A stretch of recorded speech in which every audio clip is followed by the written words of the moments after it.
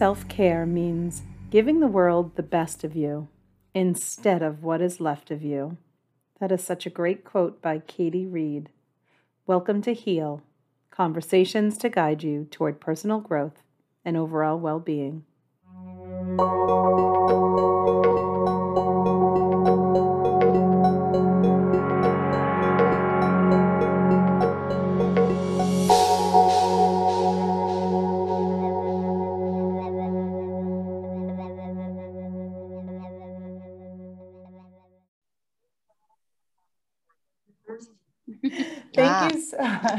Thank you so much for joining us for this episode of Heal. We're so excited, Britt. We have a guest that neither of us actually know. Yeah. How exciting is that? It's awesome. We just met this beautiful woman. Her name is Anna Groves, and she reached out to me recently after seeing my post about our podcast, and she wanted to share her story. Her story is a very unique one, perhaps not as unique as I think. I bet you there are a lot of moms and families who might be going through what she's going through. But she wanted to talk a little bit about her children, mostly about her oldest. I'll let her talk more about it and how she has been helping him, but most importantly, how there came a time in her life in caring for her children that she felt like she needed to practice self-care in order to be there for her kids. So I think this is such an important topic for many reasons, but I'll let her say hello and tell us her story. Hi, all right. Anna. Hi, thank you for having me. Thank you so much for reaching out and putting yourself out there. I think that your story will help so many other people. Yes, like I said, I've been looking for ways to share my story because I do think it's important for parents to know that they're not alone when, their child is struggling. Right. So your oldest, you have 3 children, but you shared with me that your oldest was diagnosed with Tourette's syndrome at a young age, probably around the age of 9-ish. It was, he was 6 when he was diagnosed with the tic disorder. Yep. Yes. And then the Tourette's diagnosis, a few years later. And really what that meant is that there were, I think, 3 or more vocal and motor tics that he was exhibiting, along with a couple of other mental health issues. So the Tourette diagnosis was then used as the main diagnosis. So at 6 years old, just so the listeners, and if they have any questions about this or if they're concerned about their own children, at 6 years old, what made you think that you needed to, what were you seeing? What kind of behaviors or what was happening in his little life at that time? Right. So, well, before that, he showed some motor tics, I would say, starting around 3 years of age. And that was, blinking and kind of hopping. He would do this nodding thing with his head. And so that was around 3. And, I saw it and I thought, I don't know. He was always kind of a tough child, even as a newborn, colicky, very sensitive to sound, light, all the things. So I just thought, well, this is his way of handling life right now. He's going to blink and he's going to do these things. And then the motor tics started, and the vocal tics started, and that looked like, or sounded like clearing his throat, which we, and we had gone back and forth to the pediatrician. The blinking, they thought maybe was dry eyes, so they gave us eye drops. The throat clearing, they thought, well, he might have allergies. So we, had allergy medication for him. Then there was another vocal tic that kind of concerned me because it had nothing really to do. It was almost like a bark. And it was loud. Yeah. So, and then he started, hopping, and there was just a lot. So I remember going to the pediatrician saying, I'm concerned, something's not right. And they sent us to Children's Hospital. Not to mention the fact And that this is your first baby, correct? This is your this is oldest. my first. Yeah, Right. this was my first.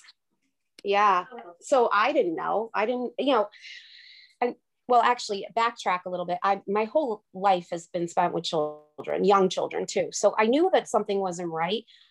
I just didn't know what. Mm-hmm. A lot of children have little quirky tics, Mm-hmm. a lot. What that looks like, they might do something with their hands or blink, a lot of blinking tics. Yeah, I was just going to say, I mean, in my profession, I've seen that a lot, like excessive blinking and you don't necessarily think much of it. It's like, okay, no, just see what happens. Right. And I think that's why it took us the 3 years to really be like, something's up, because you're kind of like, okay, I always thought, well, he's this quirky little kid. And, but we went to a neurologist at Children's, and whenever he said Tourette syndrome, I remember it like it was yesterday, where I was the office that we were in, and I thought, no, he doesn't have that. No. How did you feel though? Like when you're hit with a diagnosis? I mean, I don't know. Sick to your stomach, really. Yeah. Even though it's not terminal, it's not like they're saying, they wasn't like they were saying my child has cancer. It was just this kind of unknown diagnosis. I think so. For me. I mean, I know we've probably heard of Tourette's, but not until you see someone with Tourette's, or right. At least, right. I mean, we don't understand it. I know it's like you said, it was neurological, but I always thought it was anxiety based, but now I know because of you, I know it's neurological. Yeah. And so it brings on, I guess how I describe it to people is that almost like the autism spectrum, there's kind of this, you're diagnosed with autism, and then there's this whole different, you can be high functioning, you could be nonverbal. So with Tourette's, there are the tics, but then there are so many other things. So the OCD, the anxiety, and I think and ADHD, he's been diagnosed with high functioning autism, ADHD, OCD. I mean, his poor kid has like 6 different diagnoses under the Tourette's, but really what it is it's Tourette's. Right. And what happens with a severe case, which he has. But like you said, it's very complicated. We're in, we're near the best hospitals in the country. Mm-hmm. And I mean, if I have one more doctor say he is a complicated case, he is in that gray area, it was very hard to get him the help he needed when he needed it. Yeah. And I think a lot of that probably has to do with, and I hope you can answer this, but him being so young and trying to rule everything out just causes things to drag on much, much, much longer than you would have hoped.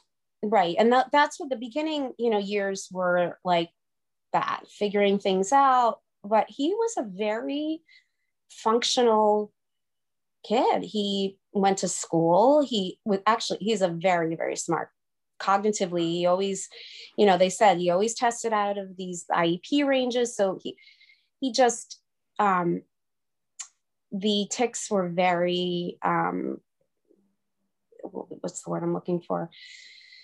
They impacted a lot of who he was eventually. But like I said, he played basketball, baseball. He had friends. And then around 6th grade, and like I had said before, the doctors did say it peaks during puberty, and it does. And it did. And it was like, bam, like every single thing that I thought, we are going to prevent this. I mean, he was in cognitive behavioral therapy, which it helps to kind of retrain your brain to. Right.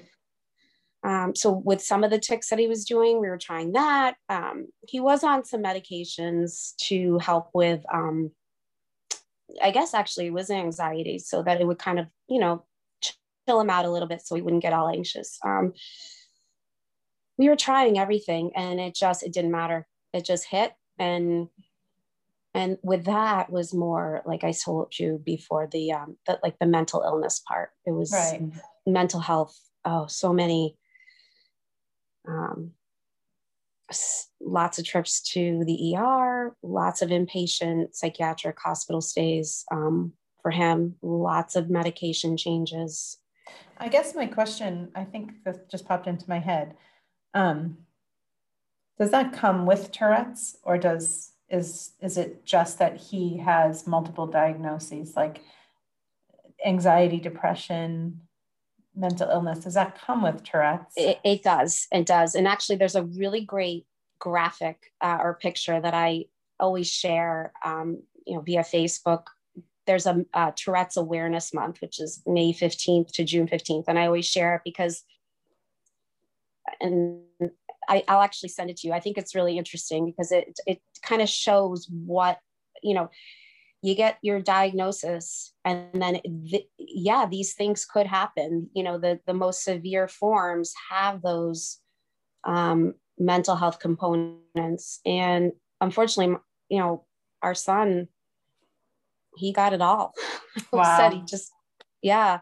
But, we know a lot of families with kids with Tourette's, and some of them are very much like Jack, not as severe. I think he would probably be the most severe right now, but, and then others are very mild. And, one of Jack's friends who he met, there's a camp actually in Georgia that he went to for kids with Tourette's, and he met him there, and he is Jack's age, so 17, he's driving, he's looking at colleges.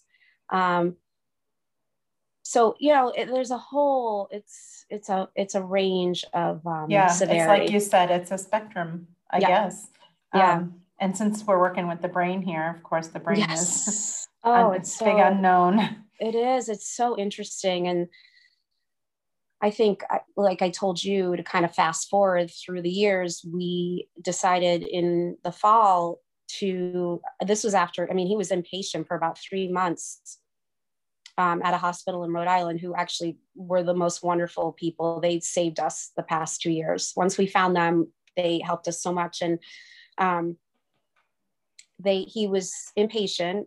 He had been inpatient since September. It was November. They were doing more medication changes, and he was not getting any better. In fact, he was getting worse. So, a lot of self-injurious behaviors, which ended up a lot of ER visits for concussion checks because he would bang his head. The poor guy. Yeah. So we decided, again, one of those moments that you'll never forget, kind of sitting in the parking lot after a phone call from the nurse. And I said, I'm done. What else can we do? I'm done. There's no other medications. I said, does he need a brain transplant? Those are the things that were coming out of my mouth. And what we found. So what did they say? What did they end up saying at that point? Right. So they had given us a couple of options.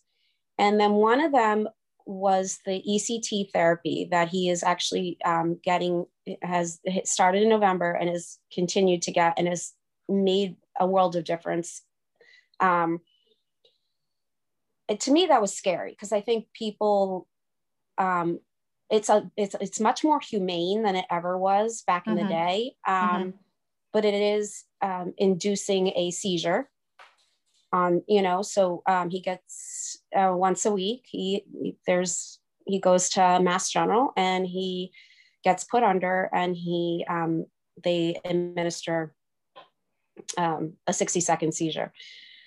But again, our brains are such an interesting, complex thing that it's working, it's helping. So, and is he still on all of his medications with this ECT, or are they taking some away?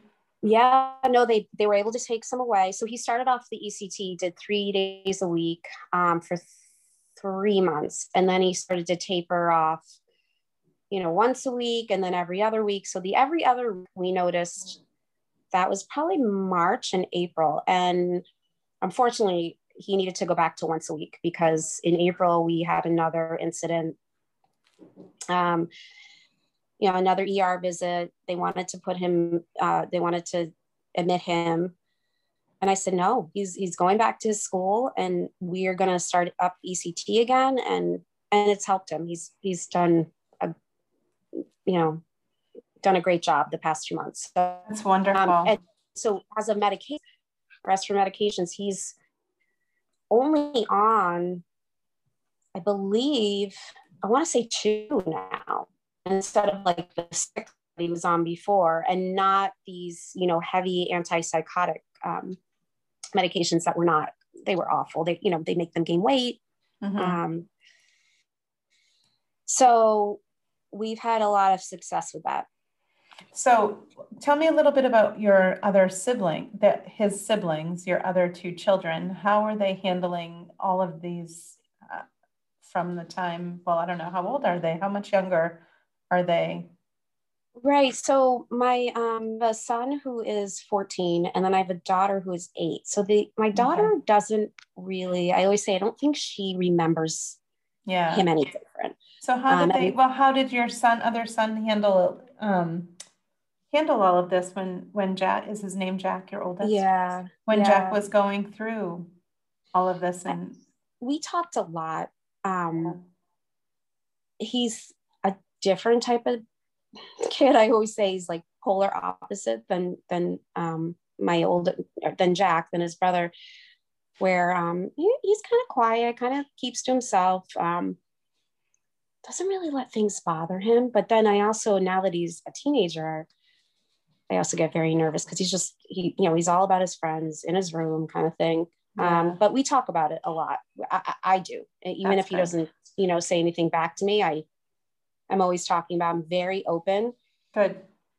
Well, like, we don't want to attach a stigma to his condition, because there probably already is one. And I'm sure that if you were to talk about it in a normal way with him, then he would understand it's okay to talk about it. And that's really all you want, is for your children to tell you anything. Okay. Yeah. You just want to be open. And I think what I think is hard for my middle son is that he has a lot of friends who have older siblings who were friends with Jack at one point. Yeah. So they know him. They know the story. And I don't know if that's a good thing or a bad thing. I think, I'm very open with all the parents about it all. And that's kind of how I've gotten through all this. I talked to my 8-year-old in a way that's, age appropriate for her, but I just say, your brother's brain is different. And this is what we're doing for him. He goes to the hospital to get better. His brain is sick. Those kind of things. I can imagine when you're wrapped up in it too, it must be hard to be there for the 2 others, like you're just all wrapped up in helping Jack as much as you can, because that's what you want to do. And there's nothing wrong with that. It's just that you're like, almost forget about the others. And I think that's where our story takes a turn. And what I want to talk to you about next, if you feel comfortable talking about, the moment you realized that the best way that you can be there for all of your children is to start to practice self-care. Do you mind talking a little bit about that after our break? Yes. Okay, good. We're going to take a real quick break. Of course. Not too long. We'll be back in just a moment. And when we come back, Anna is going to share with us the moment she realized when it was important for her to start caring for herself so she could be there for her children, her other kids, all of her kids. And we'll be back in just a second. Hi, everybody. Thank you so much for coming back with us. We're still here with Anna Groves, and we're just about to talk about how the moment she decided when it was time for her to start relying on self-care as a way to get her through these tough times. So Anna, thank you so much. Was there a specific moment where it all kind of hit you, or was it more of a gradual progression? I think that it was definitely a gradual progression. I've always been one to exercise and eat, relatively healthy. I like taking care of myself that way. But I think the point I got to a point where I thought I need more help in general with my other two. I need to ask for, if people. Can you repeat that, Anna? You need to ask for what? Sorry. I said, well, Uh-oh, we're having some technical difficulties. Hold on. I'm gonna do something real quick. If you could just repeat that again. You noticed that you needed to ask for help, did you say?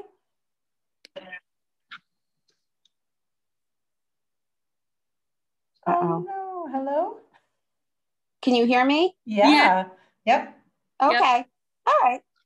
There we go. Gotta love technology. Yeah. Oh, so I think it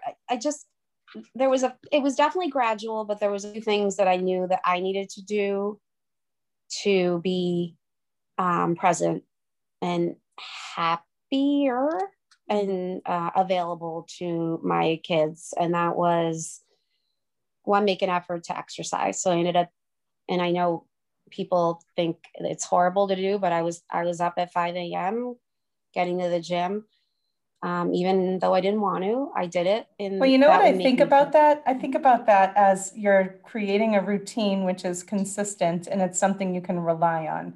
So perhaps Jack's situation was not something that was consistent that you could rely on. Like it was something that's unpredictable, almost on a day-to-day basis. So then creating a routine for yourself actually provides some stability for you, perhaps. Maybe that's, and you were exercising. And so. And yeah, and I think you're right in that there was so much unpredictability, with everything that was going on a daily basis every day, that for me to get up, and I wasn't doing it every day, but 2-3 times a week, get up, exercise, and then I could really kind of handle the day. And then I was tired at night too, because what I was noticing is I wasn't sleeping well. And that would put me into a whole nother state of mind. And I would be up at night, thinking about things, but getting up at 4:45, 5 o'clock, I was tired and I fell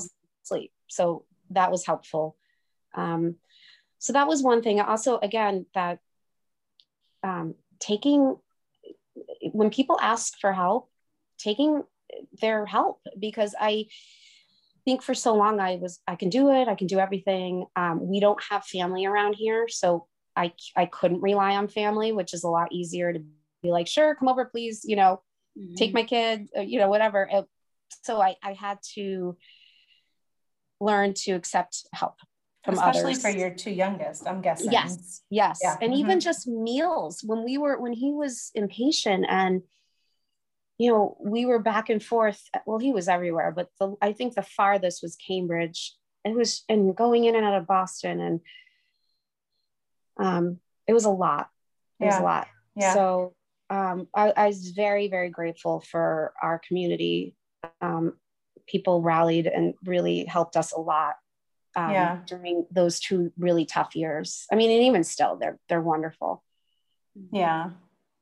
So asking for help, asking for help is probably, if you have to put one message out there for, I'm going to say women, so men don't get all hurt, but I feel, well, men don't do it either, but I feel like women really don't want to ask for help. A lot of women, I don't like to generalize, but when it comes to taking care of their family and their children, it's like, nope, I've got this, I'm okay. I think it's just this, I don't know why we carry that responsibility on our shoulders, when we even know, and working in the field that you work in, it takes a village to raise children, Yes, it does. It does. And especially one with, different needs. And I think another thing that I started doing was I found a wonderful therapist, and I had been in and out of therapy, and I never felt like I connected with anyone to kind of like want to stick with and go back every other week or whatever. But this woman, she's wonderful. And so I started doing that. And I actually changed a lot I was running on caffeine. I was drinking coffee.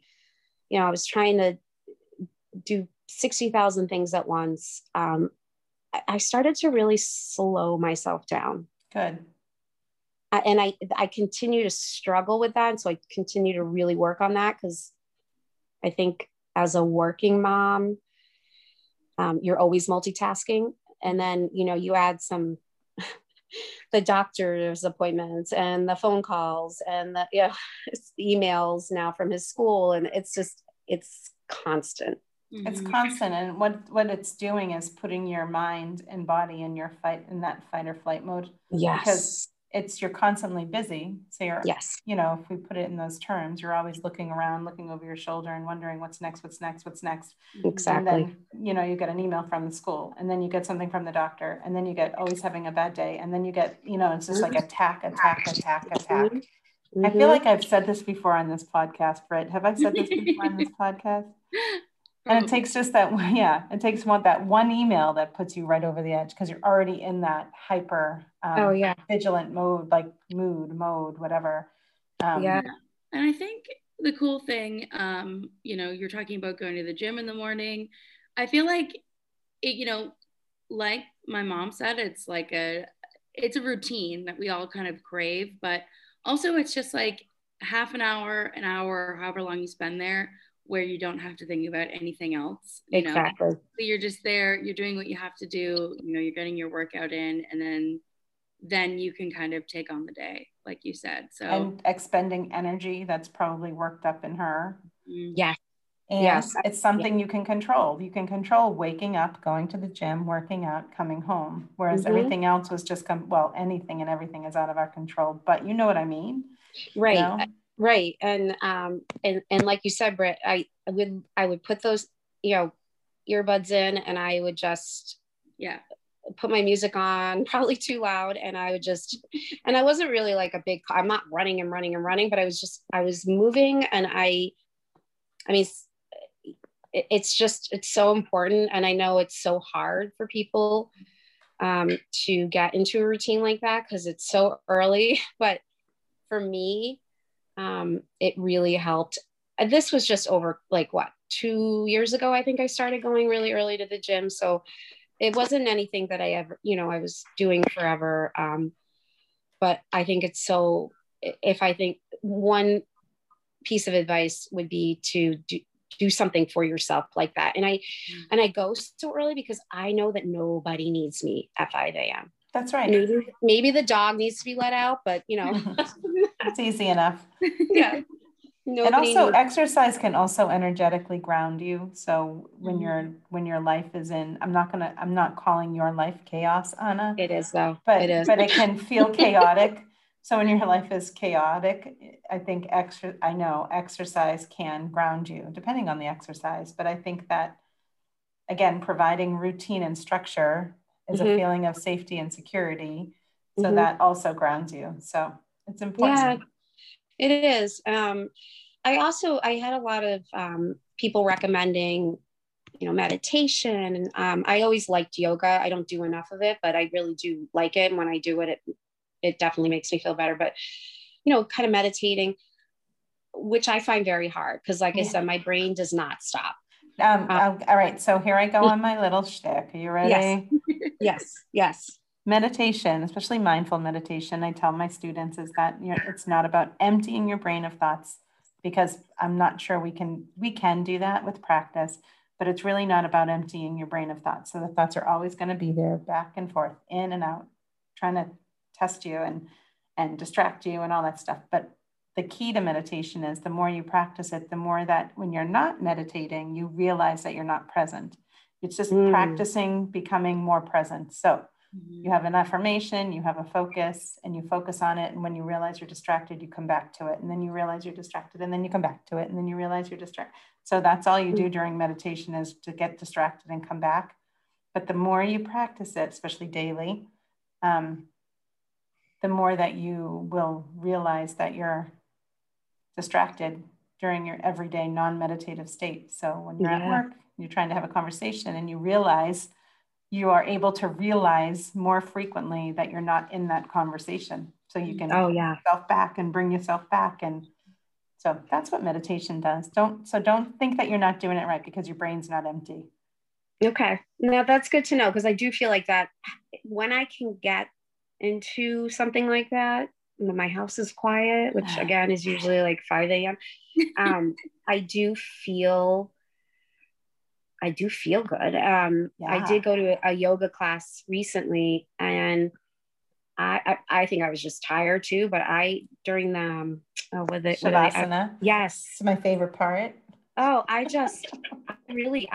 when they say you go into a different state, and I thought, am I sleeping? No, because I hear everything. Yeah. So, but that was a very structured environment where, there was nothing else that I needed to do. So, but it is, so those are the types of things that I think people in general, even if you don't have children, you need to do, because we are a stressed out society, Yes, we are. I'm only laughing because I'm so stressed out. Kids are stressed out. Everyone's stressed out. This past year didn't help, but we were stressed out before that too. We were. I think it's easy to, or for me, it was easy to, regarding last year, it was easy for me to be like, I can't, one more thing that I have to deal with, and one more thing, and to get really, really negative. Mm-hmm. But I know that doesn't do anything. It doesn't help anything. No, it doesn't help. It makes things worse, especially physically and energetically for your body. I talk a lot about energy just because that's what I work with, but it's the truth. So Anna, you love to exercise anyways, you said, right? But then you started making that a routine, and then you tried yoga, you said. Look at my hair. Yes, we're still recording. I feel like Einstein right now because my hair. Well, you've probably been in a hot building all day, right? I have been. Yes. Anyway, sorry, I'm easily distracted. But then you said you liked yoga. You also were eating well. Did you have to make a change in your diet, or you typically ate well, you said?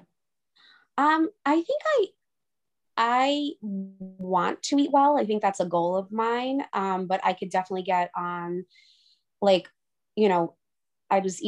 was craving sugar, because that's what happens. I wonder, because you were so tired? Yes. And my body was like that. I don't know. There's some background to that. Somebody told me, but you asked my kids, they would say, Mom, why do you have gummy worms in your car? Because I would just pop them. So a lot of sugar, and I've cut down on that. I treat myself though. I like my cookies. But I was not eating right. I mean, my lunch consisted of a coffee and, maybe a protein bar and some gummy, those kind of things. And then I would just go about my business, because I'm the kind of person, and I know a lot of people have are opposite, where when I'm upset, the food is not my comfort zone, and so where other people are, food is their comfort, is their way to kind of handle their depression, anxiety, whatever. But for me, I wasn't eating what I needed to eat. Sounds like you were drinking a lot of coffee and consuming a lot of sugar that just kept you going. Right. And I'm 47, and I couldn't handle that. My body was not handling that well anymore. So I think in my 20s and 30s, it was like, okay, but wait till you get to 40s. Be 50, 51. That's fun. Yeah. And then you're like, how come I can't eat a potato chip anymore? Yeah. What is wrong with my body? Right. Although I still eat them sometimes. Well, yes, you have to. Otherwise you can't. I always say everything in moderation. Otherwise you're going to be miserable. But it was more, for me, it was more, I think, the coffee, honestly. And so I started to kind of just I really only have one cup now. I was having a lot of stomach issues, shockingly. Yeah, I know, right? Wonder why. It's so weird. So I started to look into some more like homeopathic ways to cure that, instead of, So tell me some of those. Yeah. So I don't know. go on Pinterest, or I go online, or I go on Instagram, and I see these, I'm always looking for ideas. And so my current favorites are, it's a drink. It's, I boil water. Yeah. I put lime in it. So Yeah. you boil water, you take it off the heat, boil, put lime, ginger, and turmeric. Yeah. And then I put it in the fridge. I put it in a mason jar and I put it in the fridge, and I drink that. And I kind of just refill the water every now and then. I drink that. I don't know. I feel like that helps. It's making my stomach has been much better. That's good. I also, what else am I doing? Again, that just cutting out the caffeine and the sugar, not fully, but not as much as I was doing before.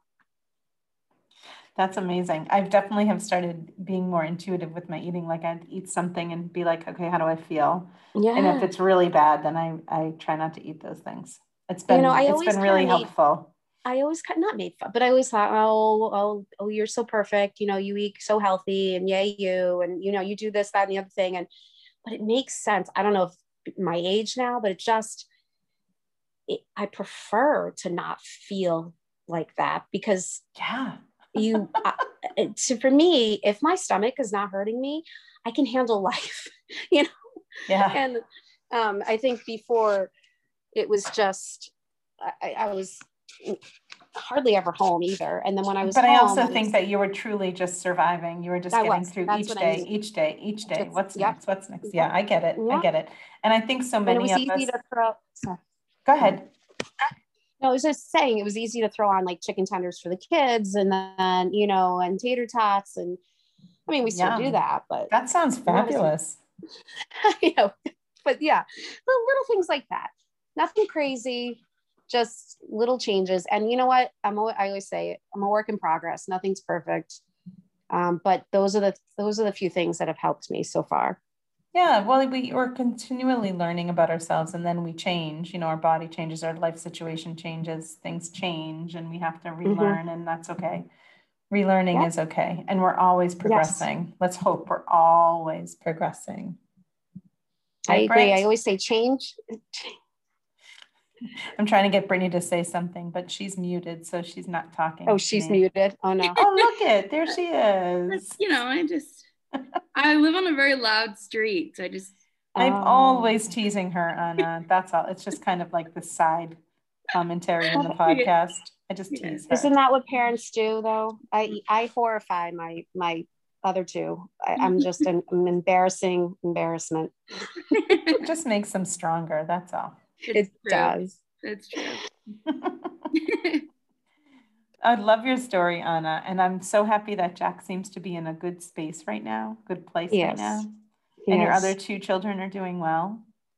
They are. They got through this year, and I'm proud of them. And, we just keep on going, getting through the days the best we can right now.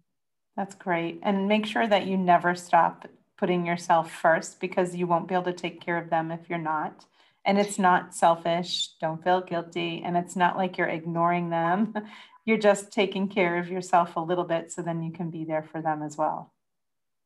I agree. And it took me a long time to realize that, but I think there's a rock bottom for everybody.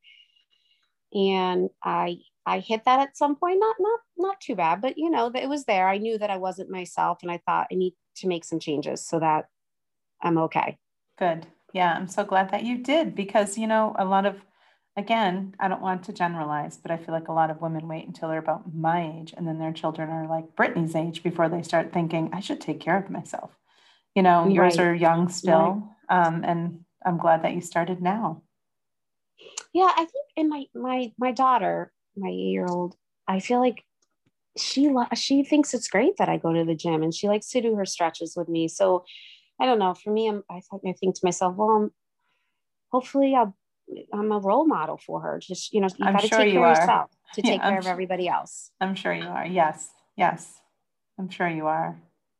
Well, your story is so inspirational. Thank you so much for sharing it with us. Well, thank you for having me and allowing me to share, because like I said, I've been looking for different ways, different platforms to share. I think mental health is a really big crisis, especially with children and adolescents right now. I think it's really important that this topic is discussed on any platform.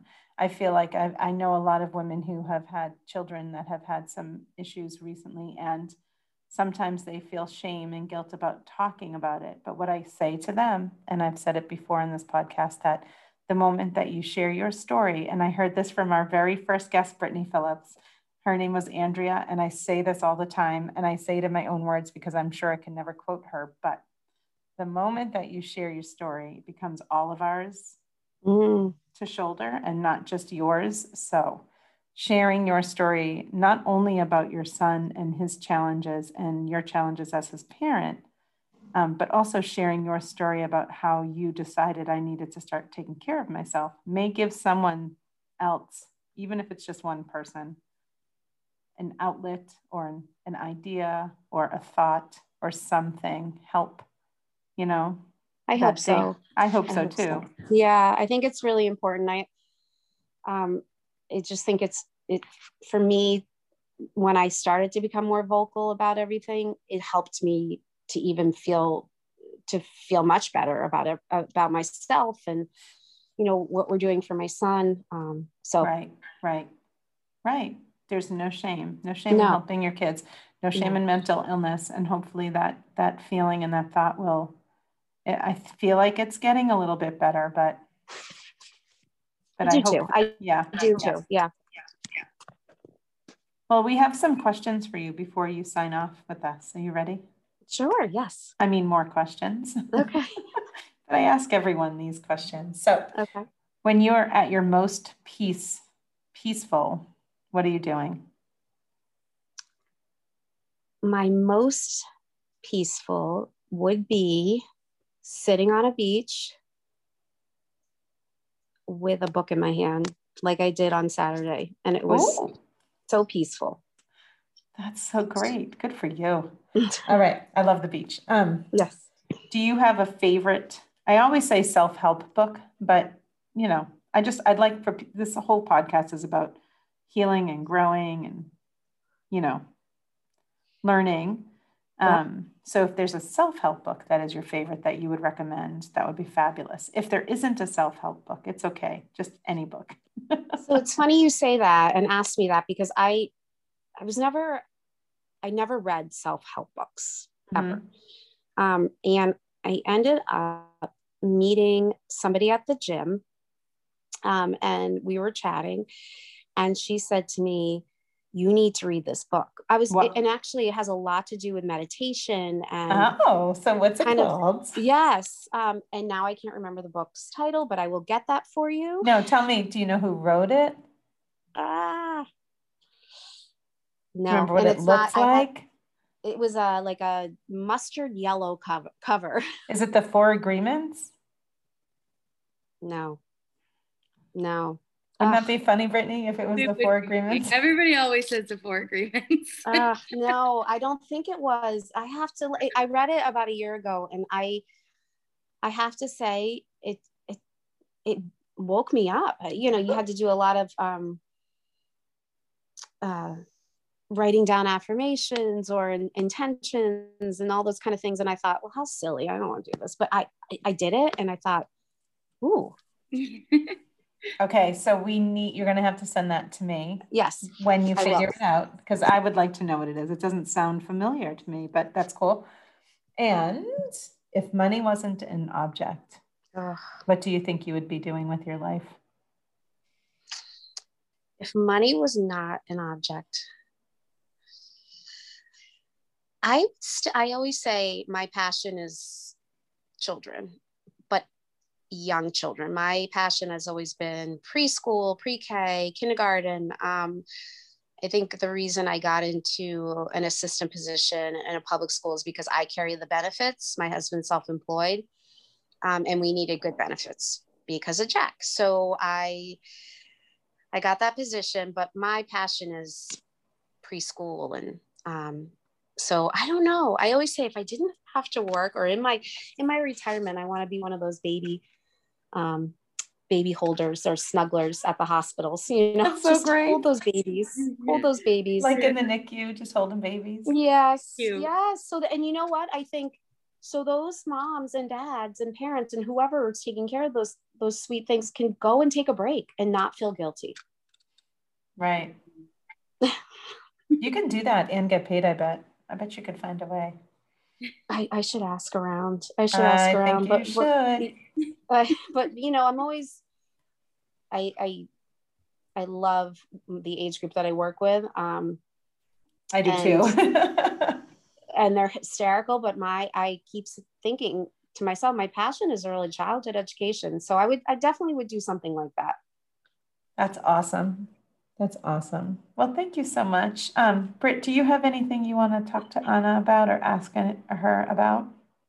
No, Anna, just thanks so much for being here and, for sharing your story with us. It's been really eye-opening. Thank you. Yeah. You're welcome. You're welcome. It was nice to talk to you both. And I appreciate you, allowing me to be on your podcast to share my story. It's important. Yeah, I think it's very important. Well, it's important to us too. I want to get the word out, and I want people to know that there are more people out there like you who might be like them. And let me just say that if you would like to reach out to us, and if you have any questions about information that Anna shared with us today, you can absolutely reach out to me or Britt at talktohealpodcast@gmail.com. Looking forward to anyone's comments, questions, anything that you have to say, anything that you would like to share with us. I'm sure I could be a go-between if anyone wanted to reach out, I could be the go-between for Anna and for you. So please feel free, reach out. Yes. And like I said before, I think I just love to help others because I know that feeling of that loneliness and that the scary feelings of not only a diagnosis that you weren't expecting in whatever that might look like, but also, having a child with mental health issues. It's terrifying. And so I'm happy to just, even if you need to vent. I was going to say, even just an ear, like just a shoulder, just an ear. Yeah. Yeah. To someone who has been through it. Yeah. Mm-hmm. Yeah. Yeah. Well, thanks again, Anna. It has been really such a pleasure to get to know you and to hear your story. And for everyone else, we'll be back with you in just a few minutes. And I am back. Thank you so much once more for joining me for this episode of Heal. It was great chatting with Anna to know and learn more about her son, learn a little bit more about Tourette's, and especially learn about how important it is for us to realize that we are worth self-care. The more we fill our own cup up, the more available we will be for people in our lives. So remember, friends, self-care is not selfish. It's really important, so we're there for everyone else. Until next time, may you be happy, may you be healthy, may you be safe, and may your life be filled with ease. Thanks again for listening. Talk to you soon.